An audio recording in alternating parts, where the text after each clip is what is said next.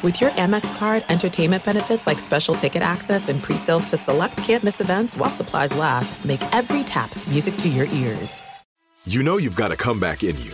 When you take the next step, you're going to make it count for your career, for your family, for your life. You can earn a degree you're proud of with Purdue Global.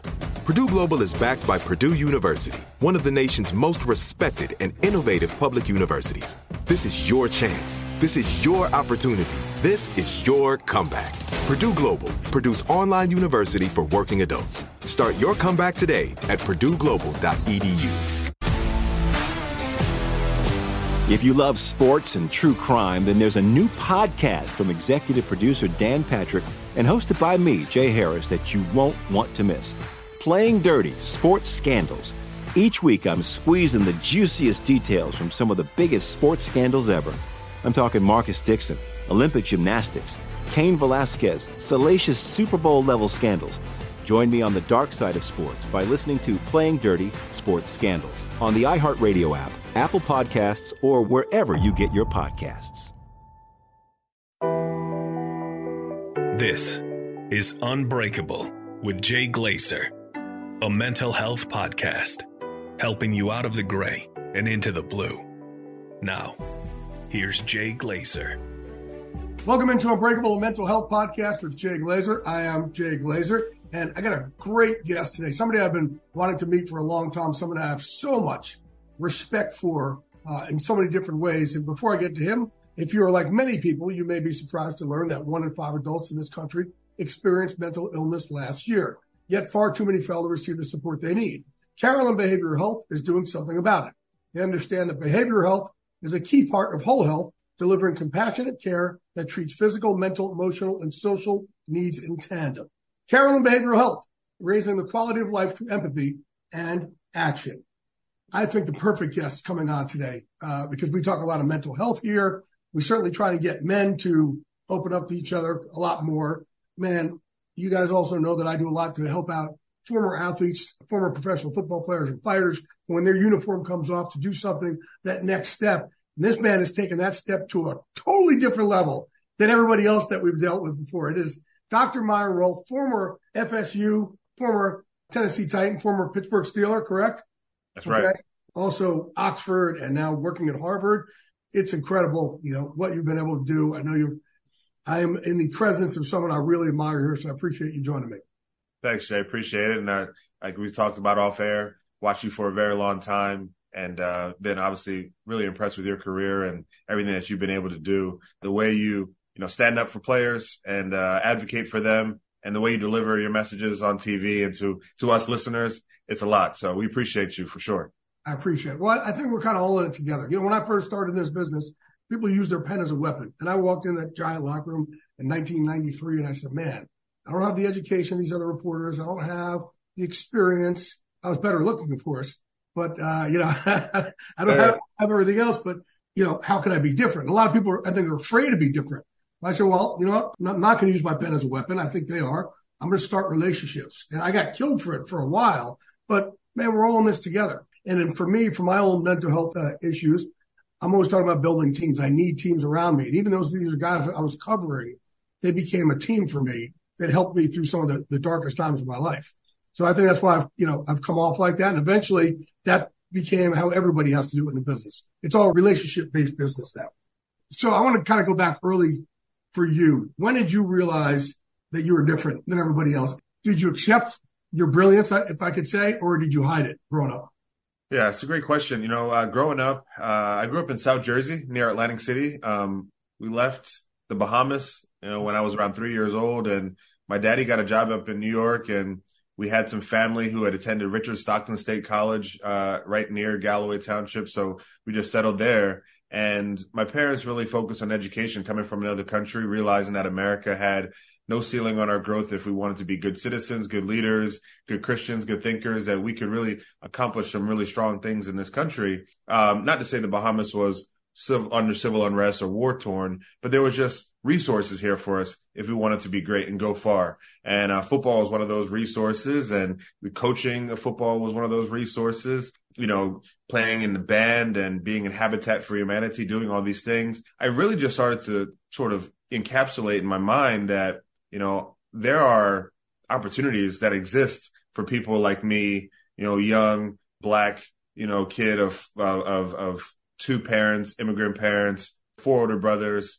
that can come and do something big in this country. And I think when I started to have success at each of those stations of my life, whether it be in the community, doing philanthropic work, or whether it be on the football field, running past people and scoring touchdowns, or whether it be in the classroom, getting straight A's, I said, okay, you know, I'm built a little different. My parents have invested a lot in me, and they keep promoting, you know, that I'm still worthy of success in this community, in this environment, despite our differences. That belief from my parents and my older brothers really gave me the assurance that, you know, I am different. I can do good. I can use this great platform that we have in the U.S. coming from a smaller country to go far, reach my own dreams, and help people along the way. So as you're growing up and you realize, man, I could really do something great between my ears, and I could do something great on the football field. Did you have dual dreams, or do you have one over the other? I think it was dual. It really was. And I realized that it was that way because, again, you know, I give love to Whitney and Beverly, my parents. They would change the rewards for my academic success versus my athletic success. So I loved getting straight A's in class. I loved turning my assignments in on time and, you know, answering the questions first and doing all those sorts of things. And I would get huge pizza pies from this Giovanni's pizza shop, Italian shop in Galloway, New Jersey, every time I came home with straight A's. And I was like, nice. And my older brother. So they're bribing you is what you're saying. I like this though. 100%. And the great thing about it, Jay, is that I have 4 very hungry, big older brothers who would often take my food when I was younger. And then my parents said, you cannot take Myron's food when we give him this incentive. So I got to eat it all by myself. That was wonderful. And then with football, if I scored 3 touchdowns, it felt good. I was like, oh man, this is amazing. I'm running past these guys, running them over. And then my parents are giving me a pat on the back, like, okay, good job. I'm like, well, where's my pizza pie for athletic accomplishments? But I loved football. I loved how it fed to my competitiveness in the classroom. And I used both of those roads as sort of like in a symbiotic sort of synergistic relationship that if I compete, I'm competing like Myron Rolle on the field and in the classroom. And that drive to want to be the best didn't really stop once I took my helmet off. So to answer your question, they were dual paths. And I always sort of, you know, saw myself as a student athlete and had good balance between both lives for sure. It sounds to me like they were driving you on the academic side, because it's, you know, it's probably harder for a kid to dream about, oh, I'm going to go off and be a rocket scientist than it is to be a professional athlete. Who did you hang out with? Did you hang out with the jocks, or did you hang out with the smarter kids? You know, it's a good question. I hung out with mostly the jocks, but I was easily accepted into the drama kids because I played Tevye in Fiddler on the Roof as a white Russian Jewish milkman with 5 white daughters. Really? Oh yeah. If I were a rich man, I was singing, I was dancing. You know, I was doing it all. I loved it, man. It was great. So I was hanging with the drama kids, and then I played the baritone saxophone. So I hung out with the band kids a little bit. But my boys, like close boys, even to this day, he was my best man at my wedding, were the jocks, the football players. We just vibed really well, and we had a good time. So it was nice. I definitely had a very diverse friend grouping when I was younger. And I think that's helped me be a better leader and a better physician today, taking care of patients who come from different parts of the world. And, you know, and I love that you could bring this also into what you do, your medical professional now, because the locker room, football locker room is a beautiful place. And it's the only place you could have some fat, white, racist lineman being the best man at a young thug black guy's wedding. Nobody cares, right? You can fight your problems out in 2 seconds. As long as you can all laugh together, it's all love. There's nothing but love in that place, right? And if the rest of the world acted like we did in the NFL locker room, we wouldn't be fighting so much. Man, you are absolutely correct. You know, people ask me all the time, Dr. Rolle, what do you miss about football? Do you miss playing? I'm like, yeah, I miss a little bit, but I miss the locker room, man. I miss the fights that were fun and jovial. I miss the bets that people would place on the weirdest things. This is what I miss too, Jay. And I'm sure you had this experience too when you were in there. But, you know, when we would fly to games, it was like a fashion show. And, I'm a 6th-round pick. I don't have the kind of money that Chris Johnson or Vince Young has. So I'm walking in there with like regular polo on or whatever. These guys have Gucci, Louis, Fendi, Prada. And they're like, oh, Rolle, you got to take that off. Rolle, you got to take that off. I'm like, hey, man, this is the best I can do. And it was a joke. And it was so fun. It was great. We loved it, man. I loved it. And that's a fun team to be around too. I tell you a quick one here. I started a first mixed martial arts training program for pro athletes.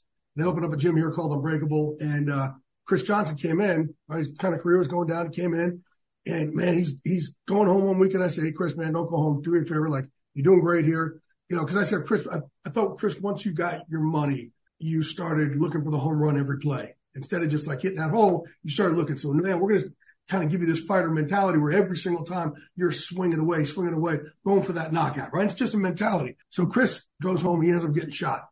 And, it was a terrible incident, right? 2 weeks later, he got a sling on and, he walks in the gym. Obviously, man, I'm so happy to see him. I love Chris Johnson. But dude, man, come give him a big hug. So glad, man, you came back out to see us. We could see that you're okay. Then he goes and he gets changed. I said, what are you doing? He goes, I'm here to train. I said, what do you mean you're here to train? He goes, well, we'll train around it. I said, you got a bullet in your shoulder. He goes, yeah, well, we'll train around it. I said, but Chris, you have a bullet in your shoulder. He goes, Jay Glaze, just figure your way out. And so I ended up training Chris with a bullet in his shoulder and trained him all the way back and ended up getting him signed to the Arizona Cardinals after that. And he was, I think he was comeback player of the year, but that was the first for me to have to train. Now listen, when you hang in the fight community, you hang out with a bunch of crazy people, but this was still a first for me to train a guy with a bullet in his shoulder and get him through, man. But that was, that was wild. That was a wild time. It must have been a fun team to be around. That was a lot of fun. And CJ, he took care of me too, because we trained in Orlando together, where he's from, at the Wildwater Sports at Disney. And so when I got up to Tennessee, I got drafted, he called me immediately, said, I got you. So that's another beautiful thing about the locker room. You got these guys who just want to put their arms around you and make sure you're doing the right thing and teach you the right ways on how to be a pro, how to protect the shield, how to keep your body right, how to stay away from trouble, how to manage your money, how to know where the pitfalls are, because you come in from, and you know this, Jay, you come in from eating Waffle House as a junior at Florida State University in Tallahassee, Florida. Then you got the money to buy Ruth Chris whenever you want, and fly different people in, or give somebody a little loan because they helped you out in the Bahamas when you were younger or something, or in New Jersey. And what can you do? How can we keep ourselves alive, and how can we, keep the main thing and focus on the game? So Chris was helpful for that. Definitely a fun team. Loved playing there, and it was awesome. This is it. Your moment. This is your time to make your comeback with Purdue Global. When you come back with a Purdue Global degree, you create opportunity for yourself, your family, and your future. It's a degree you can be proud of, a degree that employers will trust and respect. Purdue Global offers working adults like you over 175 flexible degree programs to meet your specific career goals. These include associate, bachelor's, master's, and doctoral degrees and certificates. Purdue Global degree programs range from nursing to business to communication and more. Whatever your interest, we have the degree that will move you forward. You have the knowledge, you have the experience. Now it's time to get credit for the work you've done and earn the recognition you deserve with Purdue Global, Purdue's online university for working adults. You know you're worth it. We do too. So don't wait another second to get the degree that will take your career to the next level. Start your comeback today at purdueglobal.edu. If you love sports and true crime, then there's a new podcast from executive producer Dan Patrick and hosted by me, Jay Harris, that you won't want to miss. Playing Dirty: Sports Scandals. Each week, I'm squeezing the juiciest details from some of the biggest sports scandals ever. I'm talking Marcus Dixon, Olympic gymnastics, Cain Velasquez, salacious Super Bowl-level scandals. Join me on the dark side of sports by listening to Playing Dirty: Sports Scandals on the iHeartRadio app, Apple Podcasts, or wherever you get your podcasts. What's up, everybody? This is Stephen A. Smith. When I'm not at my day job, First Take, you can find me in my studio hosting the Stephen A. Smith Show podcast. Tune in every Monday, Wednesday, and Friday, at the very least, as I bring you all new episodes that feature the biggest headlines in the world of sports, pop culture, business, and politics. You'll hear my unfiltered opinions on those nauseating Cowboy fans, the chaos in Washington, D.C., and trending topics on social media, as well as my straight shooter interviews with top celebrities and game changers. And I occasionally give out love advice. Yes, it's true. If you want to know my true feelings about something, I'll give it to you straight. So listen to the Stephen A. Smith Show podcast on the iHeartRadio app, Apple Podcasts, or wherever you get your podcast. So now, as your career goes on, and you played for 4 years? 3, just 3. 3 years, okay? Don't say just 3. 3 is good. 3 is more than the rest of the world. And it's why I get on guys about this all the time. I say, I just did this. No, man. And this is why I started this foundation, MVP, Emerging Vets and Players, to help football players and fighters and veterans when the uniform comes off in transition. A lot of times guys will kind of put down what they've done. Man, you playing in the NFL, Myron, is not who you are. And what's behind your rib cage that got you to beat out millions and millions and millions to play on that level.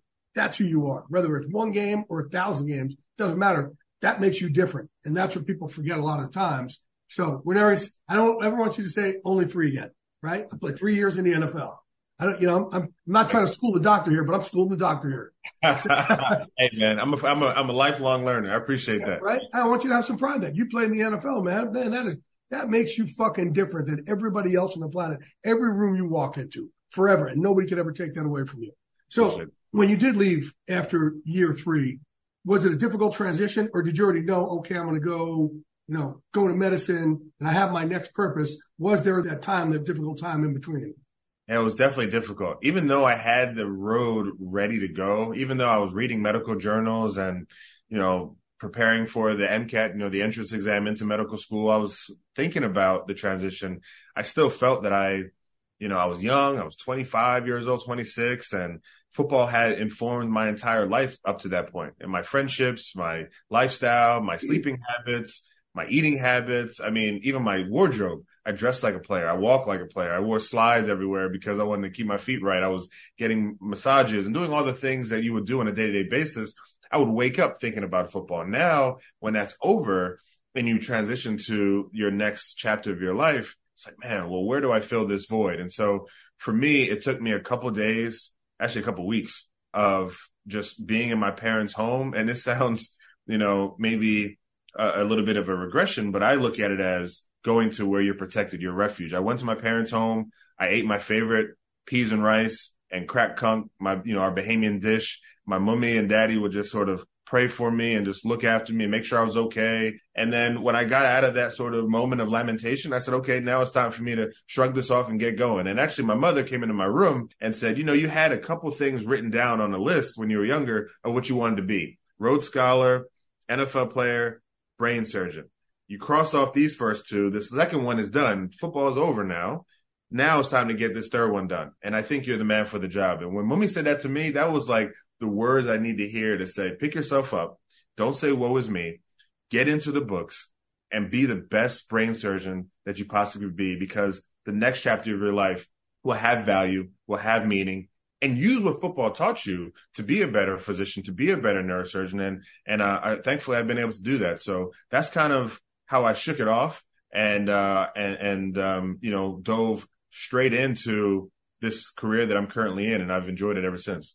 Herm Edwards once told his Buccaneers players, hey, football is an opportunity. That's what it is. It's an opportunity. And you could use a lot of things that you learn in football in your next step of life. But if we just hold on to it like, man, I just lost that forever, that's a difficult place for guys to get out of it. And I understand it because also, like, football is different than other sports. Like, if you play basketball, you retire, you can shoot, on the blacktop with your boys forever, right? You play hockey, you can still skate around with your boys. You play baseball, you still go you're done with football. It's done. It's over. There's no more. You're not going to go out and play 200 touch with your buddies. It's over.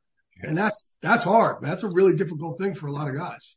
Yeah, it is. Absolutely it is. And, when I tell people this story, I say, for someone who had a plan 1B or 1A, whatever you want to call it, like myself, even for me, it was hard to leave. So I can imagine guys who may have put a lot into football and not really paid much attention or given a priority to what the next chapter of their life may look like, those individuals sometimes are susceptible to spiraling and need as much support to buttress them forward and keep them afloat, and to tell them that your worth is not defined by the helmets and shoulder pads and the stats you had on the field. It's really defined by the type of man and character you have and the difference you can make with the abilities that you've been able to accrue over your lifetime.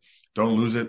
When I think about, the people who want to employ leaders, they look for people with discipline, focus, hard work, communication skills, teamwork ability, overcoming adversity, mitigating pressure, knowing how to be coached. That's everything we've done as athletes our entire life. You can translate those same characteristics to medicine like me, education, law enforcement, business, whatever it is. There's a shot for you out there. And so I think, it makes sense. I know you preach the same message, Jay. What were you, when you went into medicine, were you looking for, I guess, a locker room in there, a different type of locker room, and how, again, we need this team, right, to help us between our ears a lot. How different, or are there any similarities from that kind of locker room to locker room from football? I definitely was looking for that sort of camaraderie, and I found it in my Harvard residency program up here in Boston, Mass General Hospital. It's there are over 100 residency programs around the country, and I was interviewed at all of them: Johns Hopkins, University of California, San Francisco, Yale, Penn, everywhere, Miami, Vanderbilt. But I liked Harvard because the residents, were cohesive.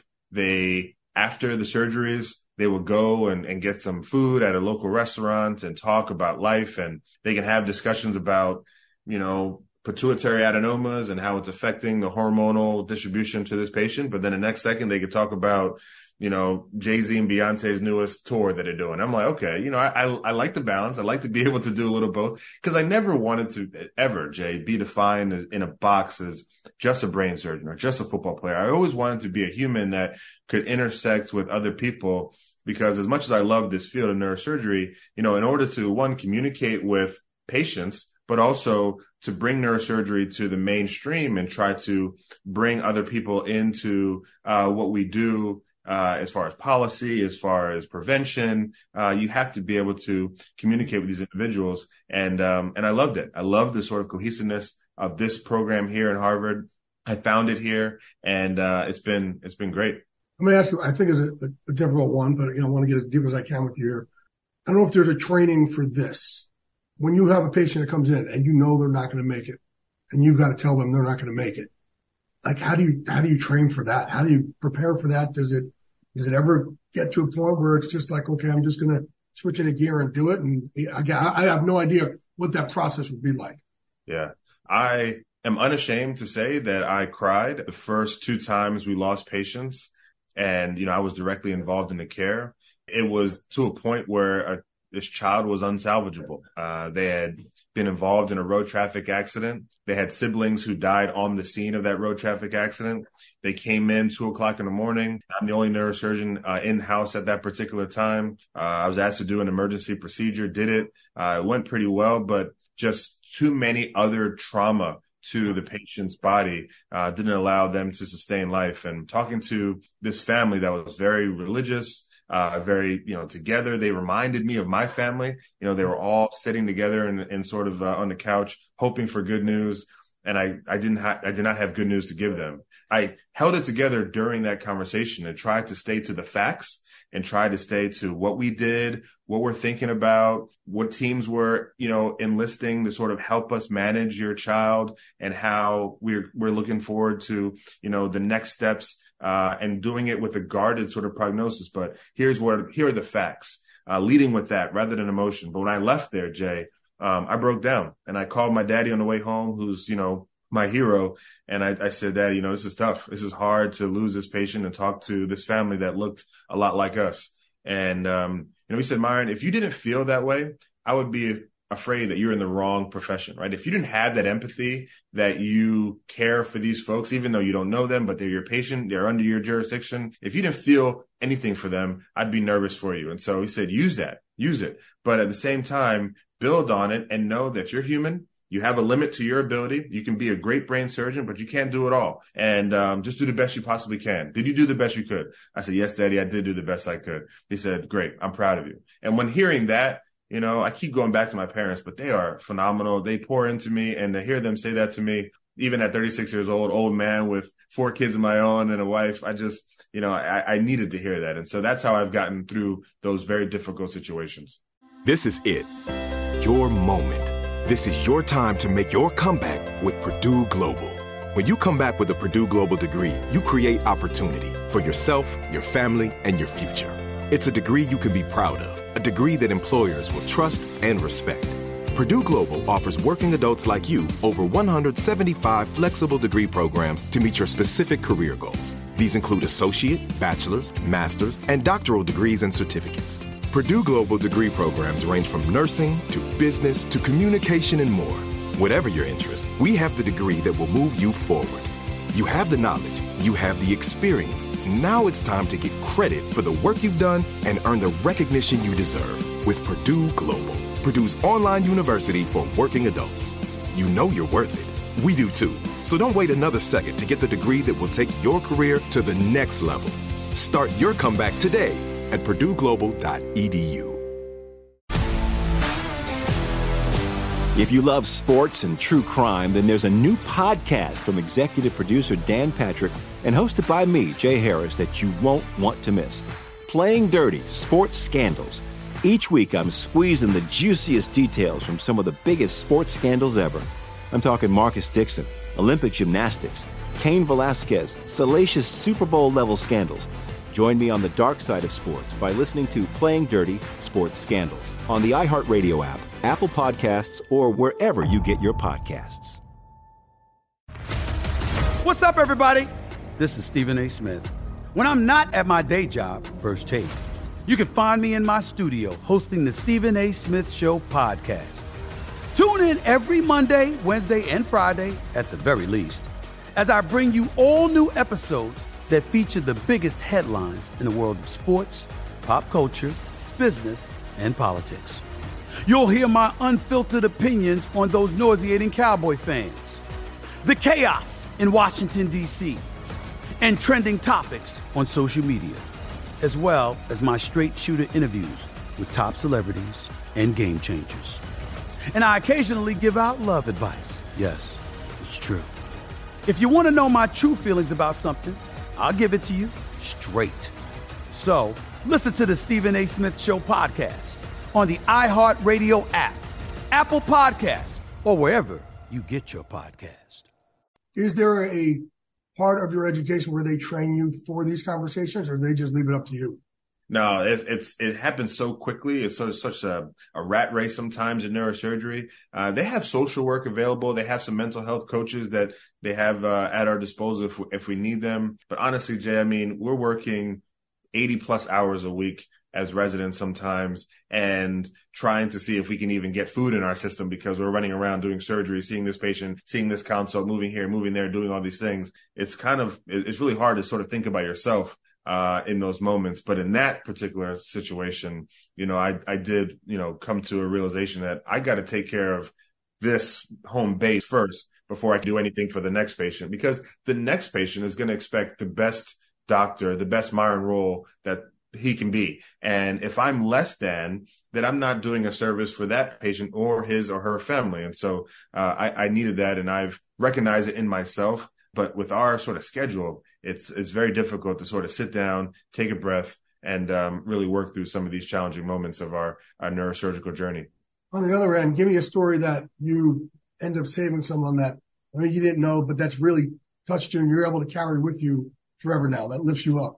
Yeah, no, I actually wrote about it in one of our main academic neurosurgical journals. It was a young lady, 15 years old, was with her boyfriend who was substantially older than her. I think almost 10 or 15 years older than her.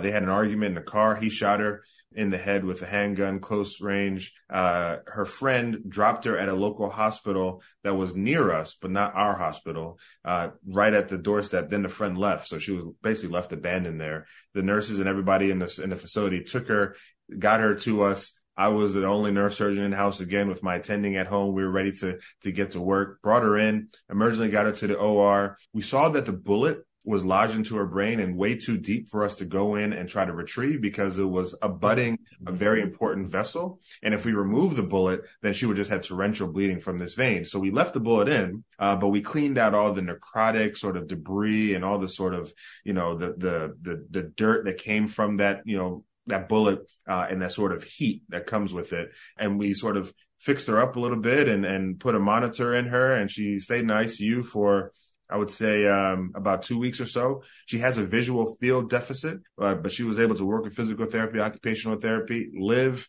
Now she's at home, at school. She's got a young daughter. She's taking care of her daughter. Wow. Her mother, and everybody's super proud and happy for us. And the young lady has called back to me and my attending and said that we saved her life, and she was appreciative of it. So that was a big win and something that I'll never forget, for sure. That's amazing, man. That's fantastic. I love hearing stories. So she still to this day has the bullet in her head. She's got a bullet in her head. It's, it's got a risk of moving, very, very small risk, but it would have been much, much more dangerous. And actually, it would probably lead to a fast demise if we had moved it. So we left the bullet in there. There are research articles that talk about retained objects, being steady and stable over a lifetime. And so we're going to keep monitoring her and keep getting imaging over the years. But right now she's doing pretty well, and she's back reintegrated with her community, and we appreciate that. I said, I want to ask you another end here. I always tell guys, because obviously I fought for a long time. I wasn't a good fighter. And, I started wrestling in 82, boxing in 88, I think, mixed martial arts in 99, and then started training guys from 05, 07 on till now, right? So my brain's a mess.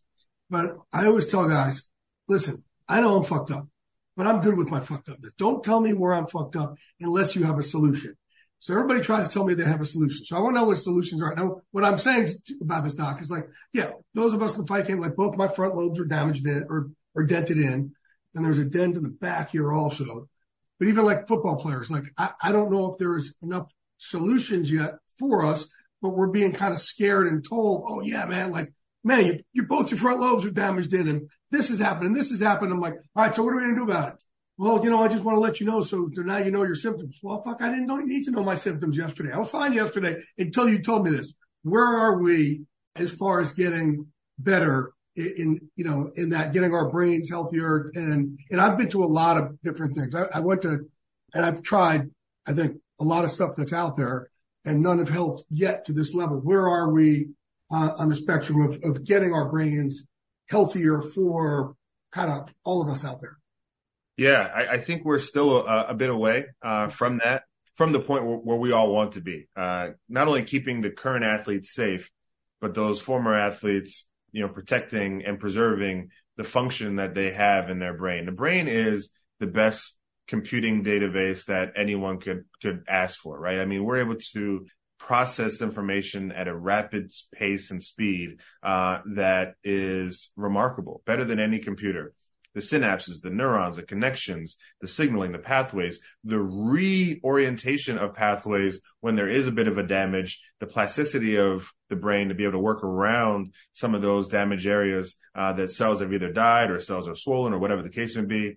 The brain finds a way. And even vasculature, right? Vessels. If something, is a stroke patient or a patient that has got some level of ischemia, the neovascularization to sort of work around, almost like detours, and find a new avenue to sort of resupply blood and oxygen to the brain tissue is fantastic. I think what we're doing now with traumatic brain injury is trying to include more people into the discussion, from neurosurgery like us, neurologists, to sort of pin down on what symptoms are the main predominant symptoms for people. Is it cognitive issues? Can you not think that clearly? You got a bit of brain fog? Is it insomnia? Is it photophobia? Is it amnesia? Is it profound headaches? Is it mood lability? What is it? Or is it all of these things, right? What is your main predominant symptom, and what's the main predominant neurotransmitter that we're seeing at an excess level in these particular patients? Then you bring in social psychologists to talk about the ability to self-report and say, as men, sometimes we try to guard ourselves, or even athletes in general, just try to guard ourselves from saying that we are weaker or not feeling right or a little bit off, because it's not a broken bone, a broken shoulder, or a limp. It's not something that you can visibly see where people say, oh, I see you're hurt. I see it. this mental issues or sort of cognitive issues with people, that can be a nebulous sort of topic that not everyone can see or relate to. Then you bring in physicists, right? How do you deal with the rotational movement of the neck and the head and sort of working that through? So there's a lot of multidisciplinary work that's going on. There are studies happening right across the street at Boston University talking about if you played for a long time, you may be high susceptible to ALS, or you may be high susceptible to Parkinson's disease or Parkinsonian kind of symptoms. So there's some long-term research going on. Technology is still being worked through. So the discussion and the topic is still ongoing. There is not, I think, a magic bullet at this particular point, nor a magic therapy. But what I do feel is sort of the next frontier of this, of what we're doing in traumatic brain injury, is trying to preserve and protect the game that we love, and these sports that we love, by making it safer in any way we can. Technology, understanding what plays may lead to some of these issues, making sure we can identify traumatic events a lot sooner. We don't have the radiology, the radiographic sort of findings just yet. Everything is pretty much autopsy. When you expire, they can look and see if you have these buildups of proteins, and not really right now while you're alive. And so a lot of work to be done, a lot of conversations around it. But I think it's what's coming down the line for the younger group that is coming up, my kids coming up and the younger children are coming up. I think that's where you'll start to see a bit of the difference juxtaposed to the group that's either playing now or I played in the past. Because right now you got guys in the past. I have a friend who just went and got a brain scanned by a certain university, and I said, well, why are you going? He said, I want to know what's going on. I said, why? And he said, I just want to see. So he went and he said, man, you know what? I thought I had like 5 or 6 concussions. It turned out about 40 to 50. And I said, so what are they doing about it? He goes, well, nothing, but now I know, like, the computer screen is harder to read it. I have headaches. I'm like, yeah, but you didn't yesterday until they told you this information. And that's why I asked you about this, because that's what, like, it leads us back down a bad road. And there is no, I'm sure there will be, better solutions soon. And I do for myself too. I'll do hyperbaric chamber. I'll do supplements. I'll do, just certain things I could do. I've learned breath work and meditation and things like that. But my other question to you is, I have, memory issues, and I'm starting to think it's not so much from getting hit, and it's more so much that I'm just using up so much data with this phone in my brain. Like, the addiction that I have to my phone is, I don't think I've ever been addicted to something like this. And I've had a Vicodin addiction. I've been on Adderall. I've been, stuff like this. But man, what is the correlation to how our brains are being affected by how connected we are now to our phones and tablets? Yeah, definitely. I think that, the information that you're able to process with these images, with these screens, it's a lot, and I kind of mentioned that processes happen concomitantly in the brain. You have these photoreceptors, you have your eyes that are taking in that information. Then it has to get back to your cortex and process what it is. Then you have to sort of relay it to your body to say, okay, I'm going to have an emotional reaction to this, or I'm going to speak to this, or I'm going to actually physically move my hands and respond to this. So there's all sorts of things happening over and over and over and over again. And the brain, just like any muscle in the body, can get fatigued. Can get overrun. And if it's not replenished with glucose, hydration, good sleep, vitamin E, which, I'm sure you're probably aware of as well, these sorts of supplements, that can help relieve some of the metabolic waste that comes with those processes. Whenever you have a process that happens in the brain, there's waste that comes with it. And if the waste builds up because you have lack of sleep or lack of hydration, or, you're not really healthy in that way, then it sort of creates this sort of, we call it a fog in neurosurgery. It's just literally somebody in a daze and they're going through life, and you see them, the lights are on, but not really anybody's home, right? And they're just not really functioning at that clip that you would expect somebody who is a high functioning individual. So there's a lot to it. And yeah, I definitely believe in, the limitation of some of the exposure of stimuli that we get. And I do it early, even with my children. They're not on, things often. And even though it's easy to kind of take care of them, and they can get on their iPad and look at Coco Melon and they can just be quiet. Like, nah, let's take this away and, let's go throw a ball. Let's go run outside. Let's go swim in our pool or something like that. I'm going to finish off with one last question, which I ask every one of my guests. Podcast is called Unbreakable. Unbreakable to me is something that should have or could have broken you, but didn't. As a result, you came to the other side of that tunnel stronger for the rest of your life. What would that unbreakable moment be for you? Man, I think that unbreakable moment for me was probably getting released by the Pittsburgh Steelers in my third year and feeling like I let people down in New Jersey, in the Bahamas, at Florida State. I've always been, at the higher level of competition. And now I have a group telling me I don't want you anymore. I don't need your services anymore. That could have broke me. That could have stopped me. But because I had a great family, because I read great books like Gifted Hands by Ben Carson, and because I had great mentors and people to pour life into me, I said, I'm going to pick myself up and get 2% better every day and keep working towards being the best version of myself. So one day I can flip the script and help people, not only take out brain tumors and, fix people who've got traumatic brain injuries, but I can be an advocate and a voice for my former teammates who say, hey, Myron, or they call me 3, my number in college. What can I do to help my brain? What can I do to, keep my mind sharp? I love being able to reach back and help my boys like that because they mean so much to me. So I think that would be my unbreakable moment. Doc, I appreciate you joining me. 3, thank you so much, man. This has been fantastic. Dr. Myron Rolle here on the Unbreakable podcast. Become a part of the fast-growing health and wellness industry with an education from Trinity School of Natural Health. Trinity graduates can empower their communities through natural health principles and techniques, whether they go into practice to guide others toward their wellness goals or open a store to sell their favorite health products. Trinity grads are equipped to change lives with 19 online programs and flexibility to fit your busy schedule, including the popular Certified Natural Health Professional. You can get the training that helps you turn your passion into a career. And here's the best part. You can earn the certification in less than a year. From herbology to naturopathy and health coaching, Trinity allows you to make a meaningful difference by helping others live healthier, happier lives. Don't wait any longer to pursue your passion for natural health. Enroll today at trinityschool.org. That's trinityschool.org. If you love sports and true crime, then there's a new podcast from executive producer Dan Patrick and hosted by me, Jay Harris, that you won't want to miss. Playing Dirty: Sports Scandals. Each week, I'm squeezing the juiciest details from some of the biggest sports scandals ever. I'm talking Marcus Dixon, Olympic gymnastics, Cain Velasquez, salacious Super Bowl-level scandals. Join me on the dark side of sports by listening to Playing Dirty: Sports Scandals on the iHeartRadio app, Apple Podcasts, or wherever you get your podcasts. What's up, everybody? This is Stephen A. Smith, host of the Stephen A. Smith Show podcast. Tune in every Monday, Wednesday, and Friday at the very least as I bring you all new episodes that feature the biggest headlines in the world of sports, pop culture, business, and I answer your phone calls and respond to your tweets. You'll hear my unfiltered opinions and straight-shooter interviews with top celebrities and game changers. All that and more. So listen to the Stephen A. Smith Show podcast on the iHeartRadio app, Apple Podcasts, or wherever you get your podcasts.